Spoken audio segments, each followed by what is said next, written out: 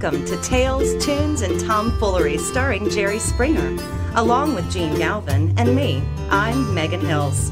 We're recorded live in front of a brilliant studio audience at the Folk School Coffee Parlor in Ludlow, Kentucky. My daddy came And here he is, ladies and gentlemen, Mr. Jerry Springer. Thank you.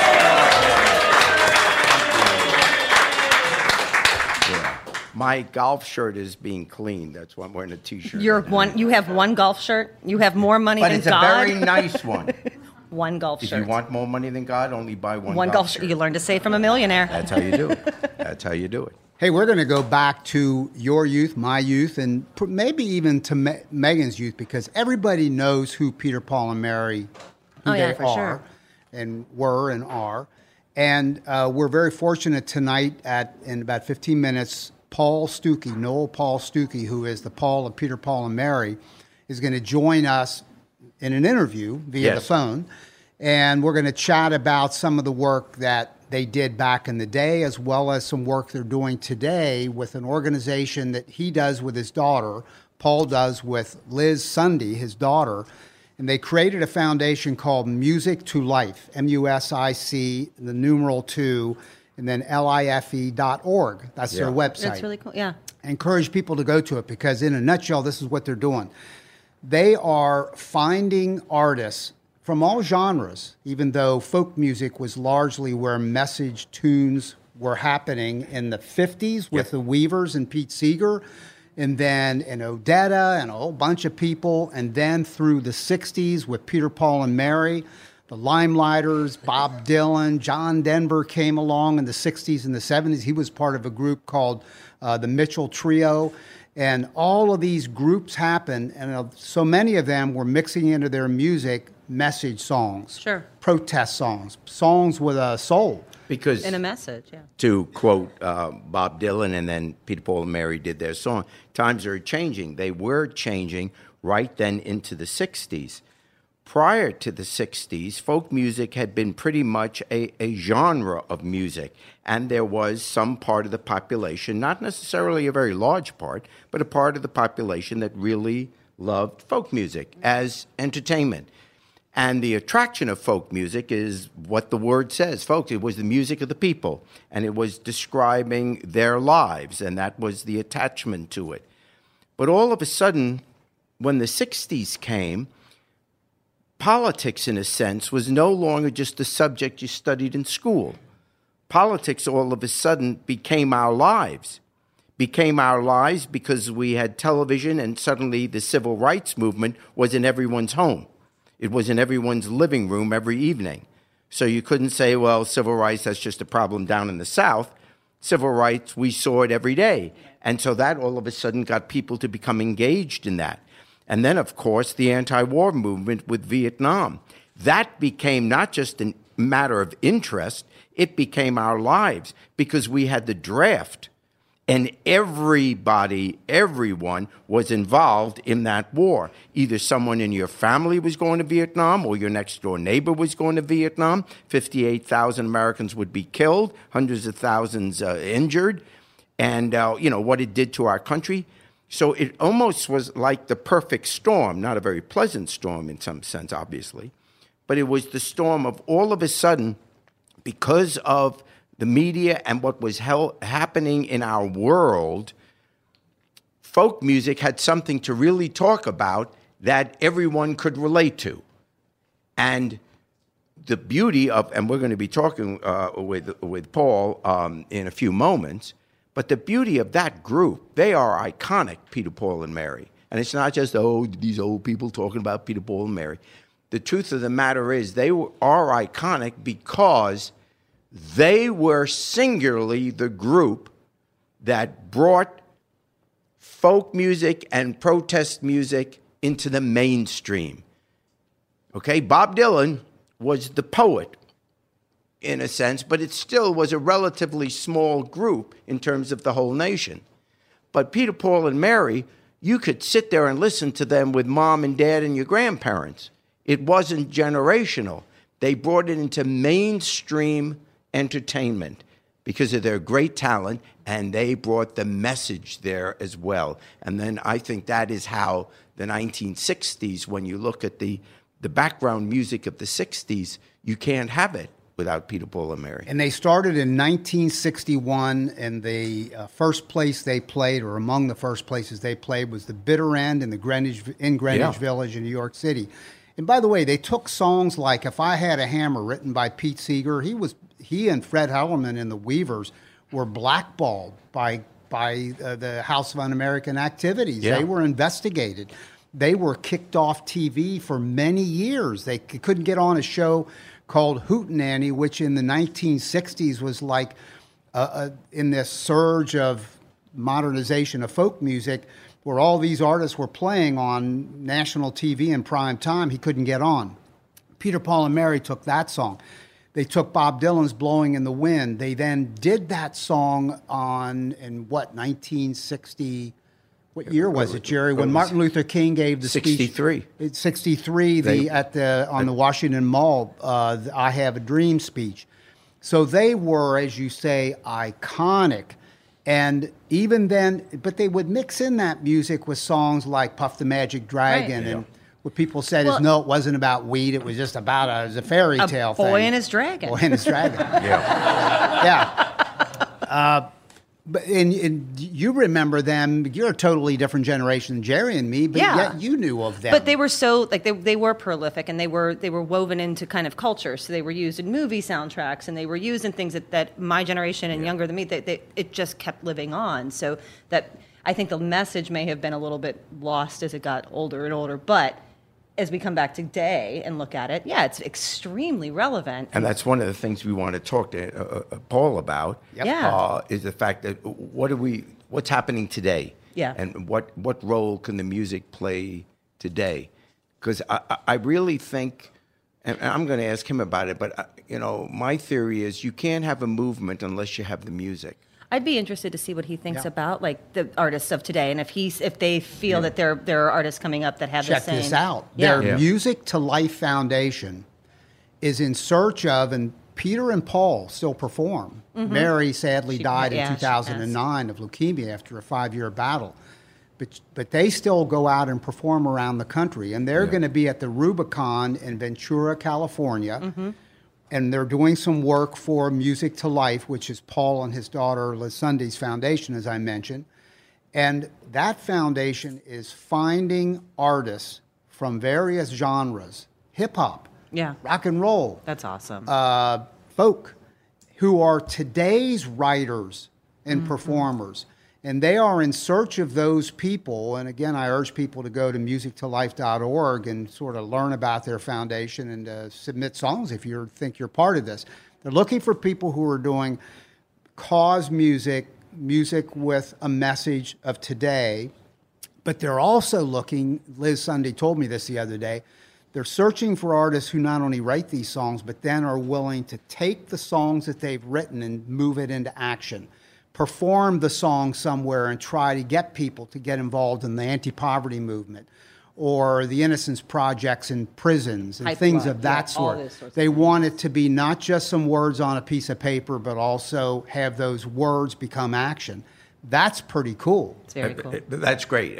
And you cannot have, I wasn't being flippant when I said you can't have a movement without music, but, the function that music has in a movement is the fact that it lets you know that you're not alone.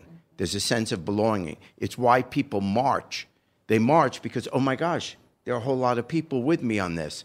It's empowering, and it's why you have a big mass rallies. You want to go where there are a lot of people there because they're confirming your views, and you don't feel afraid sitting at home alone. Am I the only one that believes this?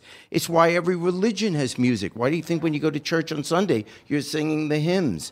The music gives us a sense of community, and when there is a major issue in society, like equal justice and stuff like that, the music binds us together for the cause. So it has a function. It's not just, gee, those words were cute, and yeah, that's a position I agree with.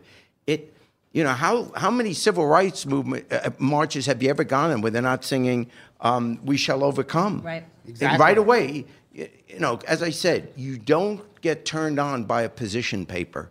No one says, "Hey, Saturday morning at 10 a.m. on Fountain Square, be there. We're going to read a position paper." You know, no. The music is the emotional attachment to something of moral worth. And we saw that when we had the Freedom Riders on, 2 years Right. ago now. Like, you felt Yeah. that. It was that same community. It brings you together. It's, absolutely. And we're going to ask Paul about some of his more modern work, because he's written a couple songs, and we're going to put them on our website. They'll be up there as of tomorrow.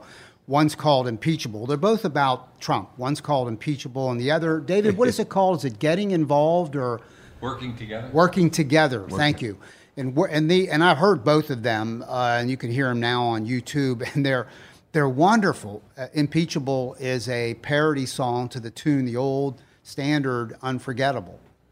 And he rewrote it, and it's I all kinda about love that. impeachable. Impeachable in every And then he has a way. song called Working Together, because the attitude when a new president happens, and we Democrats, we happen to all be liberals and Democrats, is they say, well, look, give Trump a chance and work together with this guy. And so Paul Stookey wrote a song that starts off, we're going to a little bit later, maybe to end the interview, we're going to play a little bit of it. And he says, yeah, that's a nice sentiment, working together. We all should do that as good Americans. But let me just give you a short list of things I'm not going to work together on.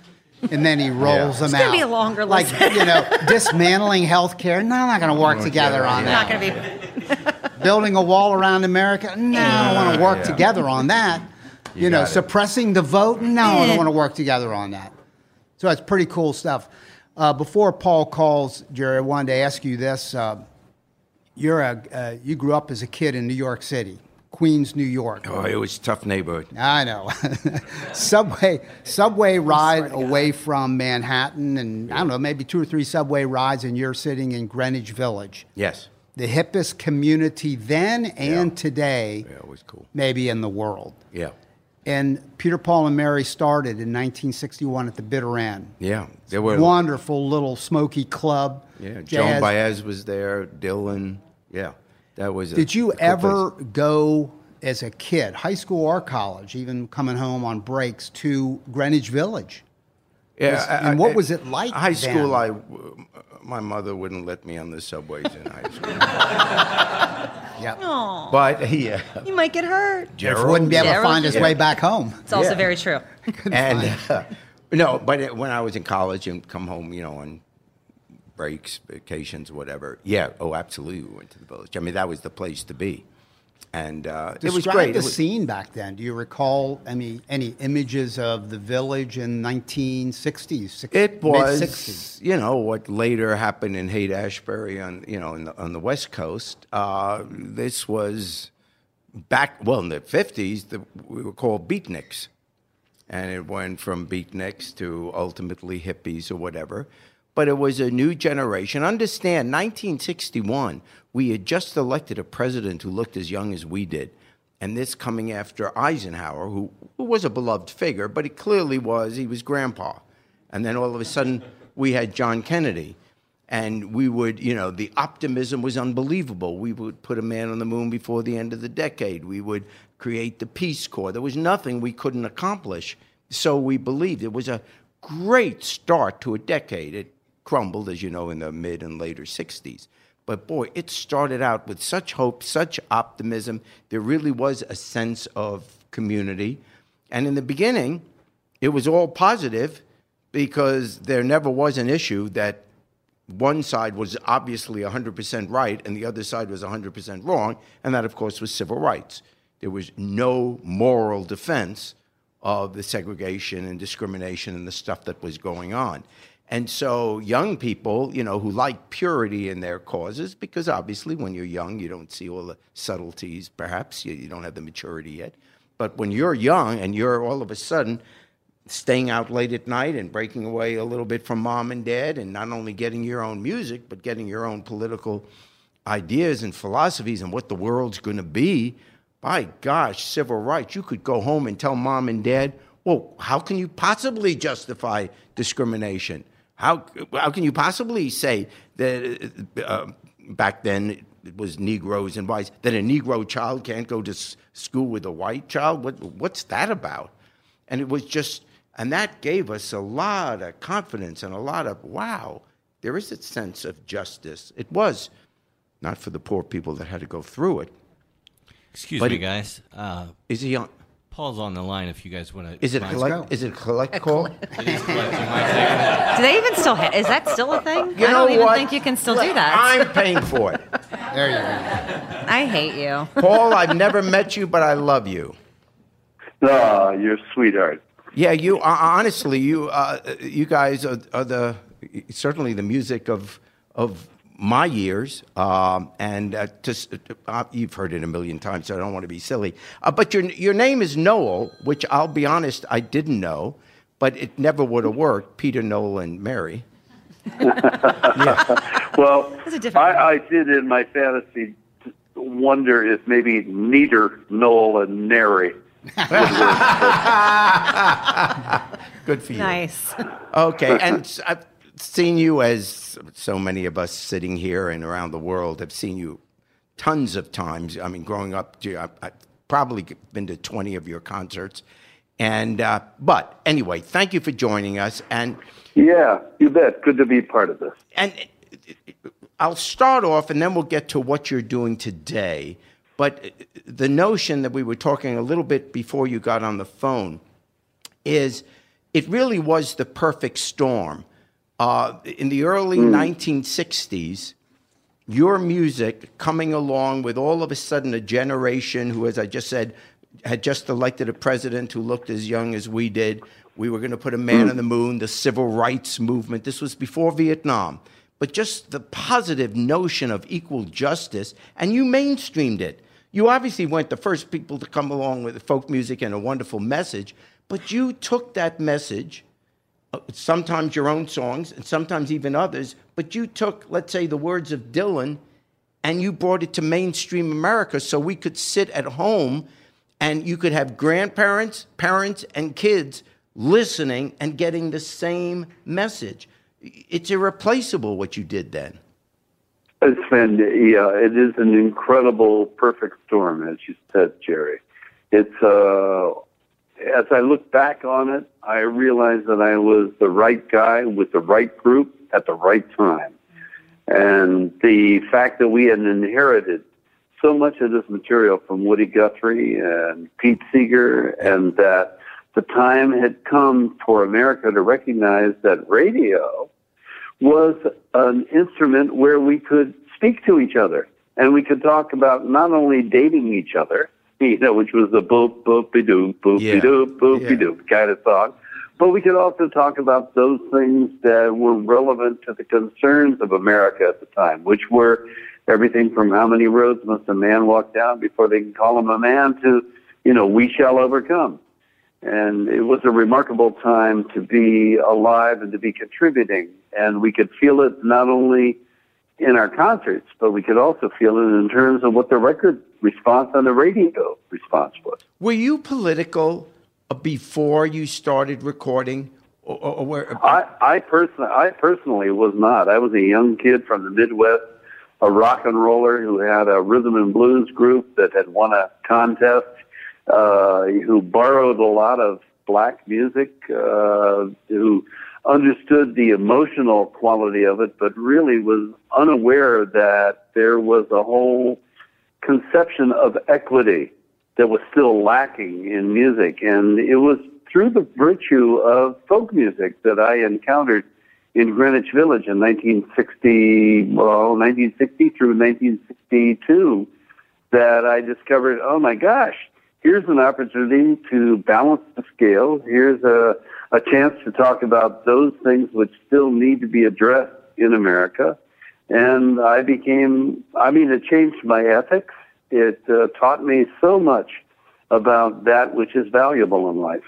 Was there a time that you remember where the three of you are sitting down and deciding, what songs you'll do or what songs you'll write or whatever? And was there ever an argument among the three of you, we can't do that. it's a little too early for that, or that's too over the edge? No. We constantly argued, but it was never about being the leading edge of an advocacy. Oh, that's a great answer. Good for you. I mean, for instance, when we sang about El Salvador in the 80s, I mean, there was never a question that we would do that song. No, if anything, the arguments were, does this say it completely? Is this the best way to say what it is we want to say from our hearts? Who called you on? It's 1963, and you obviously in that iconic moment perform at the on the Mall for the Civil Rights March, the March on Washington, Martin Luther King. How did it come to be that you were up there and you cannot see a video of that moment and not see you guys there, which is just great. I mean, but anyway, do you remember? Walk us through that. How did of course happen? You're living in the moment, Jerry. Sure. And you're a tree, and here's an entire forest of believers. And I was so, as a matter of fact, so overwhelmed by the moment, it did not occur to me until about 20 years later, no kidding, that we had done the entire March on Washington twice. Because if you've ever seen the iconic picture of Peter and Mary and I standing in front of the Washington Monument, right, you'd recognize that must have been a rehearsal, because we walked from there to the Lincoln Memorial, where we sang, and Dr. King delivered his "I Have a Dream" speech. They were two separate circumstances, and I didn't even remember that until 20 years ago. That's how overwhelmed I was by the circumstance. However, I gotta say that Mary had her wits about her, because she's standing there with Peter. She's looking out over the crowd of 250,000 people just before King is about to deliver his speech, and she says to Peter, we are witnessing history. Now, I don't know how she managed to step outside of herself to say that, but she was absolutely right on spot. Boy, that really is perceptive, because you're right. Just as you were saying that, it dawned on me. Now, when we look back and watch the video, that was the speech where his "I Have a Dream" speech. But of course, before he started speaking, you didn't know that this was going to be like the greatest speech of all time.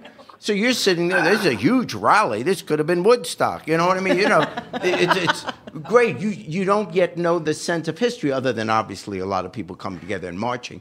But was there a moment during the speech, or maybe when it was just over and he gave those final lines, was there a moment when you said, "Oh my God"? I mean, did you well up? Did did your throat tighten?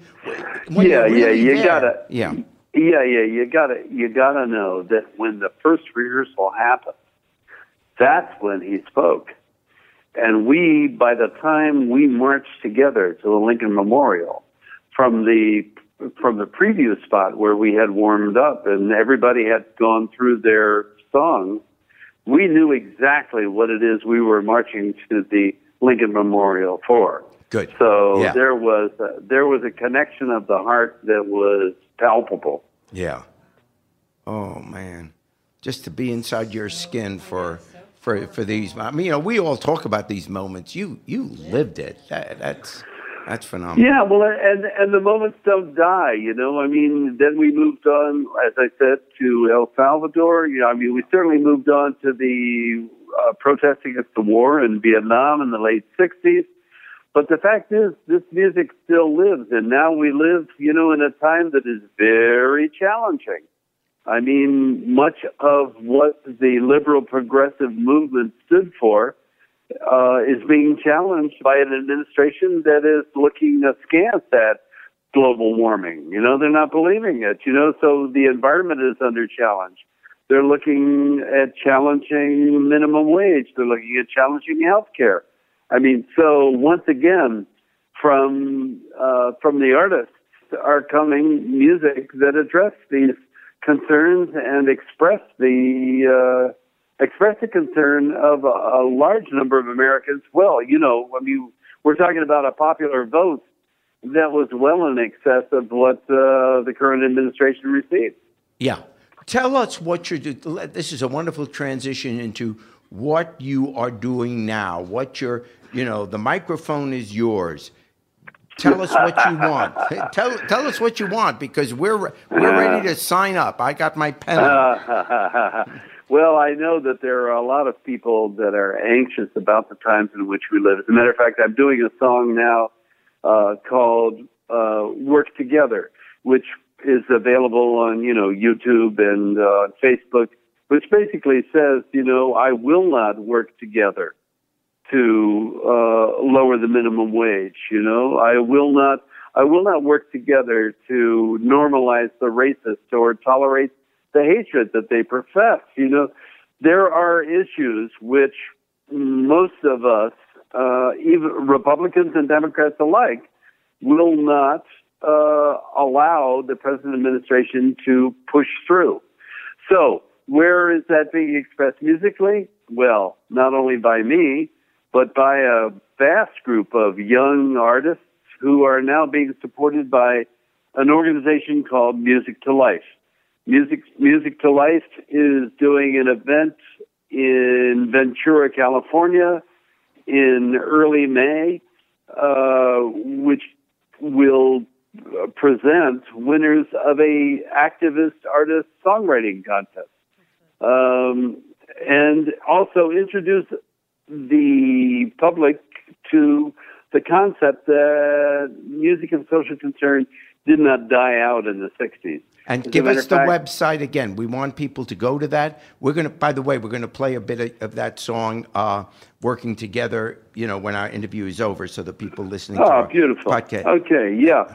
The website is music, MUSIC, yep. the number 2, LIFE.org, music2life.org. Perfect. And also there's the Rubicon Theater, RUBICON Theater, .org, who is presenting a week's worth of realization of what music can do to move us towards a more genuine, compatible, equitable society. And, well, that is, we want to join up. I mean, honestly, no, we really, all right. Yeah, raise your right hand, Jerry. Wait, is that the one? Yeah, that's not the one on my That's wallet. what you got to Go do. ahead. Yeah. Raise your right hand, and then put it over your heart, sweetheart, because that is where the calling is. It's a case of compassion and caring about America, about the future of America. Yeah, I have been lucky enough in life to talk to lots of well-known people just because of my job. But, in terms of if I had my list of who I cared about, who I loved in terms of the entertainment world in my lifetime, you're there. I mean, you I'm not blowing smoke. There's nothing you can do for me. I'm just saying you were religion to my friends and myself. So God bless God you. bless Thank you, you for man. being on, and we are going to push it. Give it. Beautiful. Love you. Thank you, Jerry. Paul. Thank you so much. Hey, this is Gene. One last thing. I want to also hype a second song that you have done, which is a song called Impeachable. And we may play a little snip. I think we're going to play that. We're going to play a little snip of that, Maybe too, our because new that's theme wonderful. So, yeah. Well, that's only a minute and a half long, Gene. So yeah, you can go. All right. You can go at it. With Oh, that. yeah, that'll be cheaper for us. Good. Yeah, right. Yeah. Hey, Paul, thanks for taking your time to do this. Yeah. We really appreciate You it. Thanks, bet. Paul. Bless you All right. both. Bye-bye. Godspeed. All right. Thank you, man. Oh, Bye-bye. what a guy. What That a was so guy. What a guy. cool. I mean, that was great. You don't get, Jerry doesn't get like starstruck often. No, and you honestly, were, that is yeah. it. I mean, when I was a kid, my sports heroes, but if it Sure. was music, it was Peter, Paul, and Mary. It really was. Yeah. That's great. really neat. Hey, I was hoping David, he'd ask me can to you sing play? Blowing in the Wind with him, but Well, yeah. Aw, buddy. I gave him every chance to do it. Me. When I told Jerry that this was, lining up to happen, he said, And he's very, we're all very sad. Mary died 2009 of Peter, Paul, and Mary. And Peter and Paul do still perform around the country. It's probably a limited schedule, but they're out there. They're going to get as close as Madison, Wisconsin, for example. And Jerry said to me, if you're talking to his people, can you find out, I'll audition. It could be Peter, Paul, and Jerry. No. What? What? Oh, it'd be Peter, Paul, and Jerry? What's bad about that? I don't know. I don't think there's much good about it, Jerry. I got to tell you. I'm a little scared. You do the high harmony of Blowing in the Wind? Yeah. No. You can stop it now, though. Play a little bit of Working Together. Yeah, it's let's hear very it. clever. Working Together by Paul Stookey. The election is over. Some say what's done is done. And of course that's easier to say if your side has won. We've had our disagreements on that we can agree. And when they say it's time to work together, I can see how that's a good idea in principle, but too much compromise will make us all accomplices. And that's when I realize I've got a few exceptions. I should put them in a song. It's a list of work-togethers that I won't be working on. I won't work together to dismantle healthcare. Oh, work together to lower the minimum wage. I won't work together to allow the weakening of gun control by the NRA. I can't work together to persecute the Muslim. Oh, work together to build a wall. I won't work together to limit the freedom of the press. Boy, that is so typical Peter, Paul, and Mary. Yeah. Reminiscent of some of the... Because they did some clever... they did some sort of hardcore political songs often written by Dylan, but not exclusively. In El Salvador, I can't remember who wrote that. But then they did some songs like I Love Rock and Roll Music. They had some funny songs. That was Paul because that's where he came from. And Puff the Magic Dragon, man, that song was smoking. Yeah. Ridiculous. Hey, but look, Quipster. It's better than the elevator comic, That's so not I'm a okay smart with it. ass. No, that's a quipster. That's a quip.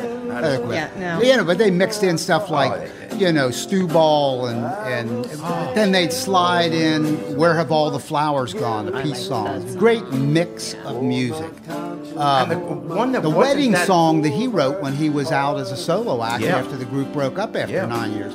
Then they came back together, performed for many years, and then Mary died, and now Peter and Paul are out performing. I just want to say something. I'm going to work hard to see if there's some way Peter and Paul could come here. And I've already told Liz Sunday, his daughter, said, Liz, you got to see this place.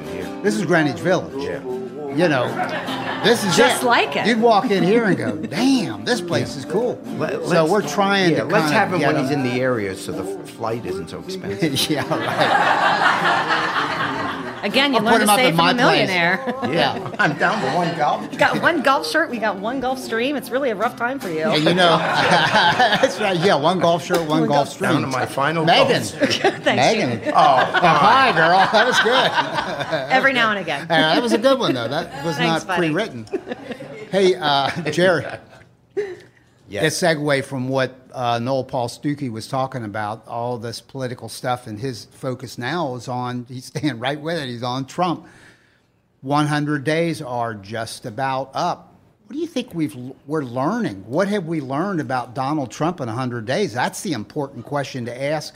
and I know you've been giving some thought to this. Yeah, We didn't know much about this guy before he became president. no, What I do we think know? after 100 days, which, hopefully it'll be different after 200 or 1,000 days. Hopefully it won't be 1,000 days. But anyway, what we do know now that we almost all can agree on, even if you were a supporter, is he has no core beliefs beyond his own self-promotion. In other words, he didn't come into office with, boy, this is my philosophy of life, this is my political, here's where I am on the issues. He has no core beliefs.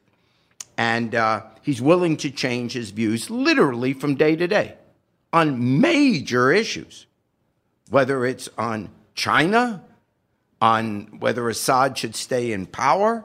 I mean, he literally goes one day he's this way, and the next day he's the next. He's on the other side. So he's willing to change his views on health insurance. That was the big thing he promised, and after 3 weeks, he obviously failed and then gave up. The Middle East, willing to change positions, whether we should be involved or no, we shouldn't be involved. Whoops, I'm going to send over a few bombs. It's unbelievable. Now, but however you choose to measure him, either by his own promises or by what's been good for the country, the standard you use, the first 100 days have been a failure. I know the one thing that happened, which was consistent with a promise, was they got the Supreme Court appointment. But let's be honest, he had nothing to do with that. The list of the conservative justices to be was handed to him, and it was McConnell in the Senate that broke the filibuster rules and put it through. So he had nothing to do with that. He didn't change one person's mind in the Senate on the confirmation process. So the thing which they're taking victory for had nothing to do with him. It had to do with the fact that you had a Republican Senate. So basically, nothing that he had promised or wanted to do was he able to accomplish. Now, his incompetence has pluses and minuses. The plus of his being so incompetent is that he couldn't get through most of the bad stuff he wanted to do. So there's a part of me that says, thank God he doesn't know what he's doing. Because he wasn't able to, get the immigration ban. The courts stopped that because he didn't understand anything about the Constitution. He wasn't able to get through, repeal and replace on the health insurance, on the Affordable Care Act. His total incompetence, thank God for that. So we didn't get 24 million people ready to lose their health insurance. He's not going to be able to get through his tax bill, which would give people like me great tax breaks and screw everybody else. And he certainly won't be able to do it now, of course, because he refuses to show his tax returns. And politically, there's no way he can convince politicians to vote for a change in the tax bill when he's not willing to show his own tax returns, because no one's ever going to know, and politicians will then have to spend the whole campaign defending whether or not these tax issues are being put through because they benefit him rather than the country. So basically, he's failed on that as well. He obviously failed on his promise that the Mexicans would pay for a wall. Mexico is not going to pay for the wall. And the wall is just the stupidest idea of all, as if that's going to stop. Can a wall stop the internet? I mean, it's just, a third grader might come up with such a stupid suggestion. I mean, even if you wanted to keep everybody out, a wall in today's age? Okay, so he's stupid. All right. So the good news is that he isn't able to get through the bad things he wanted to do. That's the good news. The bad news is, of course, one, he's destroyed the image of America in the world. I'm not saying it can't ever return, but it certainly can't return as long as he's president. The credibility we have in the world is gone. It's now the rest of the world thinks he's a little bit of a crazy man. It doesn't mean that they will disagree with everything he does. It's they won't be able to know for sure. They can't trust that he won't change his mind the next day. They can't trust that he won't suddenly start sending missiles over and blowing up a country. And think about it. When you watch these cable stations, even the conservative ones, every pundit, even those that support Trump, inevitably say, the good thing they say is, well, he's got some grown-ups around him that'll rein him in. I mean, if that's the best thing you can say about your leader, do you think everybody said, well, at least Lincoln has some good people around him to, at least Roosevelt had some good people. At least George Washington had someone around that could keep George Washington on the straight and narrow. It's absurd. We're all admitting that he can't do it, that he's not up to the job, even people that like him, because the most powerful force in politics is resentment. And Trump got elected on resentment. There were constituencies that just resented the fact that much of America was looking down on, quote, them, and they weren't used to it, and they didn't like it, and they reacted. I mean, I really do think this elite versus non-powerful people, that became the balance. I mean, even though Hillary won the popular vote by 3 million votes, it wouldn't even have been close in Wisconsin and Michigan. It's that resentment vote. It wasn't coal. Most Americans don't mine coal, okay? So it wasn't about coal. In one community, it could have been around about coal, but not over the whole country, not over the whole state. It wasn't about that. It's this, I did this resentment of, even on the late night talk shows, everyone's kind of making fun of these people, and it's honestly, it happens here we're doing this podcast in the tri-state, but it's kind of the discriminatory attitude that people have. They're from Ohio. Well, those Kentuckians. It's kind of, this stuff goes on. People have to catch themselves. It's very easy to be a cultural snob. Very easy to fall into that trap. It starts out as humor, as a joke, and then after a while it becomes an attitude that you're comfortable with. And I think a lot of people just reacted to that. They're ticked off about it. So they don't care that he doesn't have any answers. They don't care. They love the fact that he's giving the finger to they thought he was giving the finger to the establishment. What they didn't know, that they were being conned, that he has now brought in everybody in the establishment that he was railing against. Because he's just this twittering blowhard. Yeah, but I want to, I don't want to be insulting.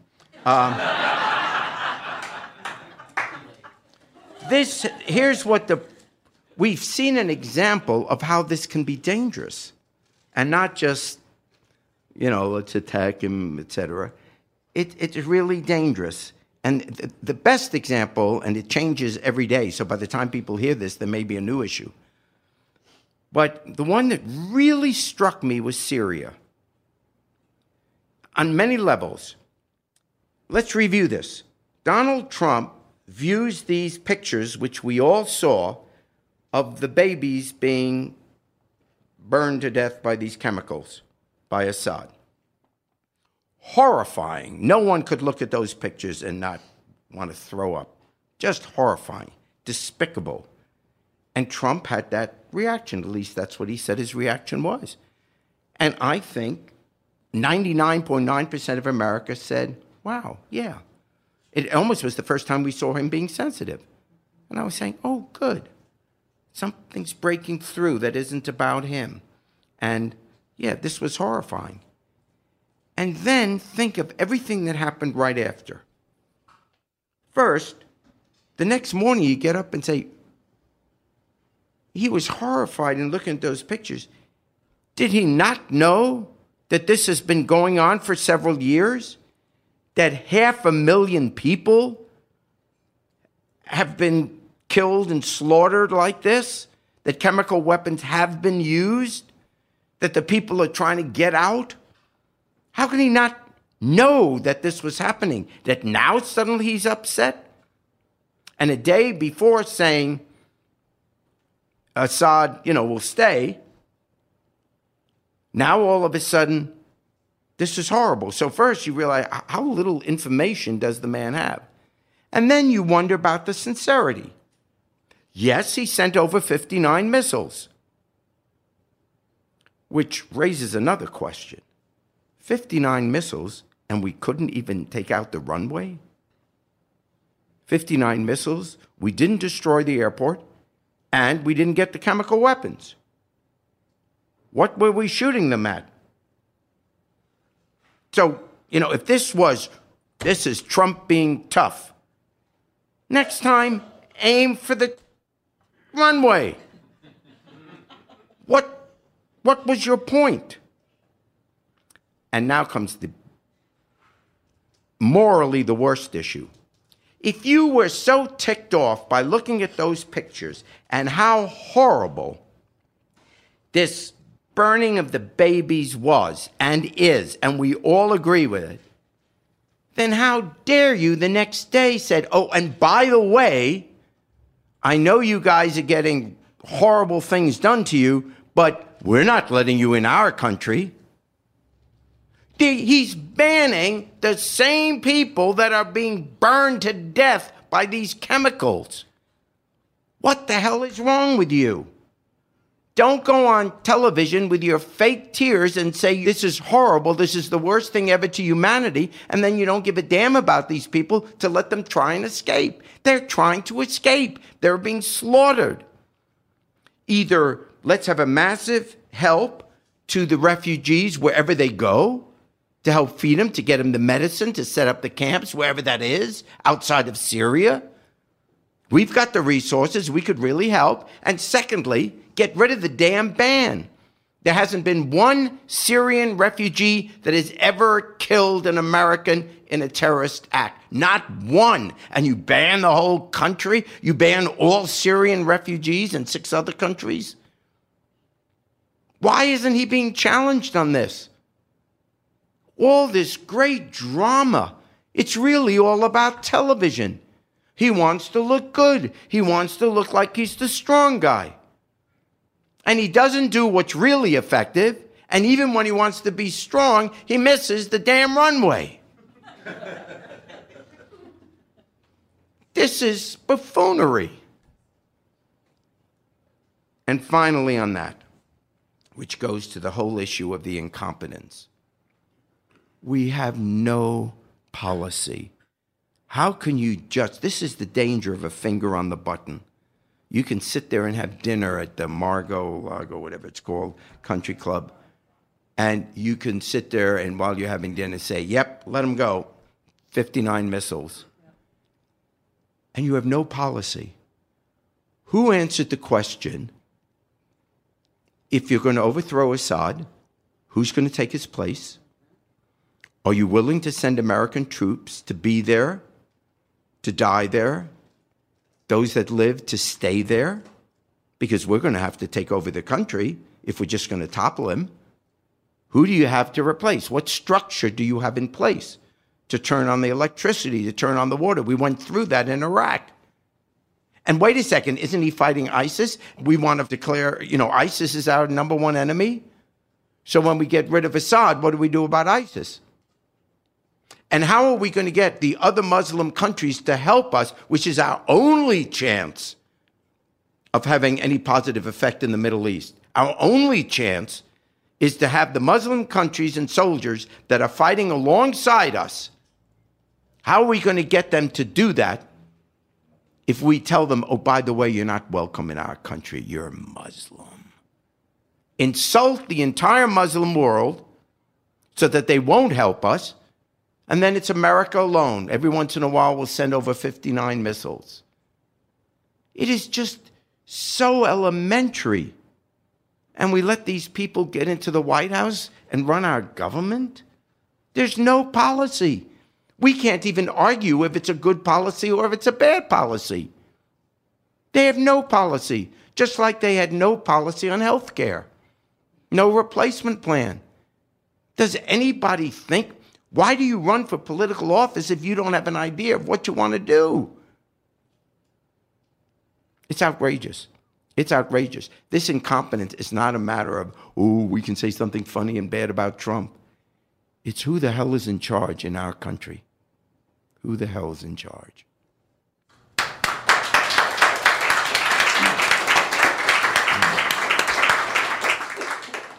We're going to ask... I want to sing Blowing in the Wind. Nope. There we go. You might get that in here. We got enough of that. We're good. We've heard you sing that before. I'm going to ask Daryl Shawn to come forward. And Daryl is from Pittsburgh, Pennsylvania. Let's give him a welcome. Steeler country. I know. And we'll forgive him. You got 5 minutes and you got to get out. Yeah. Sing your song and be along there, sir. Daryl is a supreme guitarist, an instrumentalist. So he makes his music with his guitar. It's pretty amazing. It's in the what I guess I would call the Tommy Emmanuel vein, and does his own original instrumental arrangements and writes his own material. And we'd love you to do a song for us. Yes, indeed. All right. The song is called So Absolutely So. It was written for a wedding.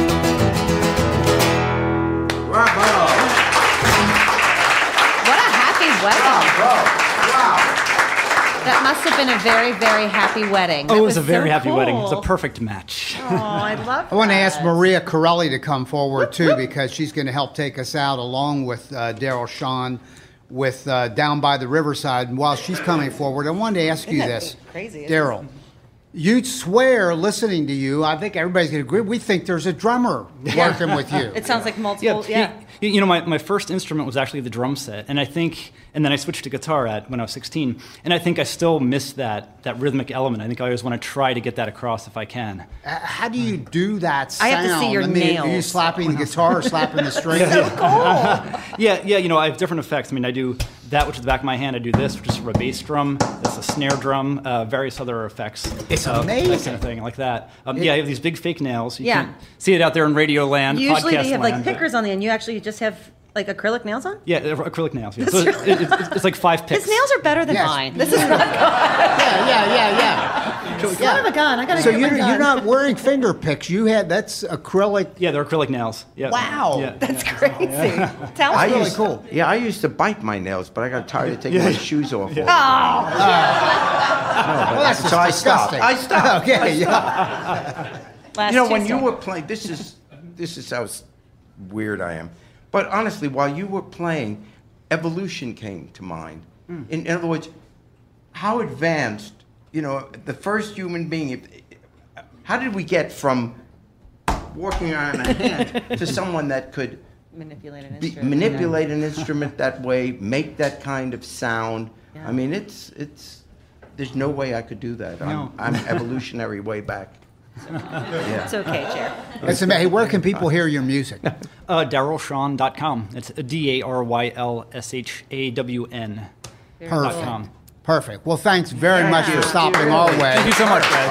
As he's touring around the country performing. Let's hear from Maria Corelli, Yes. based out of the Folk School Coffee Parlor in Ludlow and a folk singer in her own right. Take us out, please, on Down by the Riverside. Jerry Springer will jump in on the second verse. This will show you evolution.